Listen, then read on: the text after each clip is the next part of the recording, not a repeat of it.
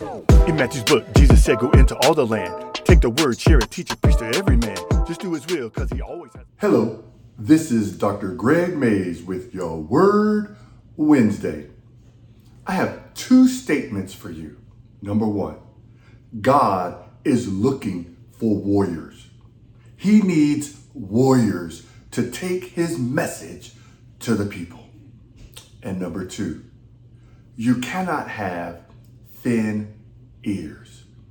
Now, I heard that second phrase from my wife. She was talking about someone and she said, they have thin ears. And I didn't know what that meant. I said, what does that mean, thin ears? My wife said, it means that this person cares too much about what people are saying about them. Do you care too much about what people are saying about you? You have to be careful not to have thin ears. Because in this walk with Christ, you're going to go through some stuff.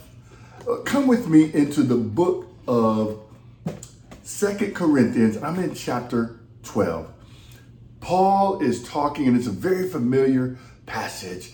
And he says that in order to keep him from being a haughty and too high, that God had given him a thorn in his flesh. And he goes on to say, 3 times I pleaded with the Lord to take it away from me.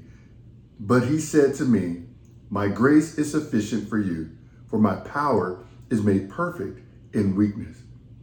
Therefore, this is Paul talking, therefore, I will boast all the more gladly about my weaknesses, so that Christ's power may rest on me. That is why, for Christ's sake, I delight in weaknesses, in insults, in hardships, in persecutions, in difficulties. For when I am weak, then I am strong. You see, you're so focused on being upset and hurt by what somebody says about you with those thin ears that you forget that you should rejoice in those insults. Why? Because when you're weak, that's when God is strong. So don't focus so much on the negativity that people will try to pour into your lives. Remember this thing. People who are focused on God, who are living for Christ, who are living out the walk that God has placed before them, they're not the ones who are putting you down. They're not the ones who are insulting you. Remember that. And don't take those insults to heart, because those are not the people who you need to be worried about if we're going to worry about what somebody says. You focus on what those mature Christians are pouring into your life. You see, somebody who's focused on Christ, who's living for Christ, they don't have time to be petty. They don't have time to be insulting. So if you find yourself insulting people, stop, take a step back, have a seat, begin to seek the Lord, because you may not be under the covering of God. And that is a bad place to be. You know, the other thing I talked about at the beginning of this Word Wednesday was God is looking for warriors. He's looking for people who understand what he is doing. And what is God doing? God is saving, watch this, a perishing world.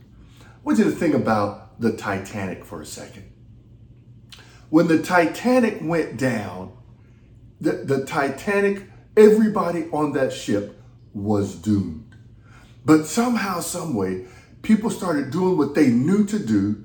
They started lowering ships, boats. They started doing what they knew to do to help try to save as many people as possible on that ship. And so there were survivors on that ship, but there were also more people who perished on that ship. I want you to understand something. The ship is going down.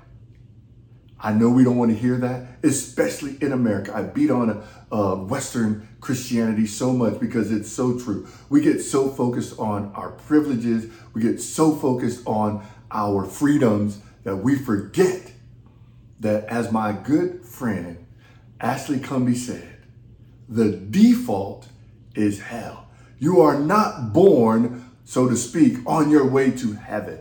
The default is hell. And we must make a decision to follow Christ. Just like the Passover that we see in Exodus, those Israelites had to make a decision to follow Christ, to put the lamb's blood over the doorposts of their homes. And then the angel of death would pass that home. They had to make a decision not to follow Christ in that moment, but to follow God. We have to make a decision to follow God. Now watch this. I'm down in the book of Judges, and I'm around chapter 6. The Bible talks about this man, Gideon. I want to read exactly what the angel of the Lord said to Gideon. Watch this. Gideon is in the threshing floor. Now, you have to understand, everybody's hiding. Everyone is afraid. And they're afraid because the people, the Midianites, are going to come and take over them. And then the Bible says here in verse 6 of chapter 6, the Midianites so impoverished the Israelites that they cried out to the Lord for help. So they cried out to God for help. And now this man Gideon, who is hiding in the threshing room, he's doing what he has to do. Watch verse 11. Watch this. It says, the angel of the Lord came and sat down under the oak in Ophrah that belonged to Joash the Abiezrite, where his son Gideon was threshing wheat in a winepress to keep it from the Midianites. He's hiding, right? Watch this, verse 12. When the angel of the Lord appeared to Gideon, he said, the Lord is with you, mighty warrior. You see, God is looking for warriors. Now watch Gideon's response. Gideon says, pardon me, Lord. But if the Lord is with us, why has all this happened to us? Where are all his wonders? And he's kind of complaining, right? And the Lord turned to him and said, go in strength and save Israel out of Midian's hand. I am not sending you. He says it in a question. Or watch Gideon's response. So Gideon has stated his case. Where are you, Lord? And the angel of the Lord says, I'm sending you. I'm right here. I'm sending you. Watch Gideon's response. Pardon me, Lord, but how can I save Israel? My clan is the weakest in Manasseh, and I am the least in my family. I want you to understand this. Well, God is looking for warriors. Who you think is a warrior may not be who God is looking for. So you look at yourself like Gideon and you say, not me. God, he ain't going to use me. You might be exactly who God is going to use. And so I want to tie this together. I want you to catch this. God is looking for warriors. You may very well be a warrior for whom God is looking. But you have to be careful. You cannot have thin ears, because the enemy will come and he will begin to tell you things through people. You're not good enough. You can't do that. Oh, you don't think that that's you. Oh, come on now, not you. And you'll miss what God is calling you to do because you're so busy with your thin ears that you have forgotten that you're a warrior. You're a mighty warrior of God.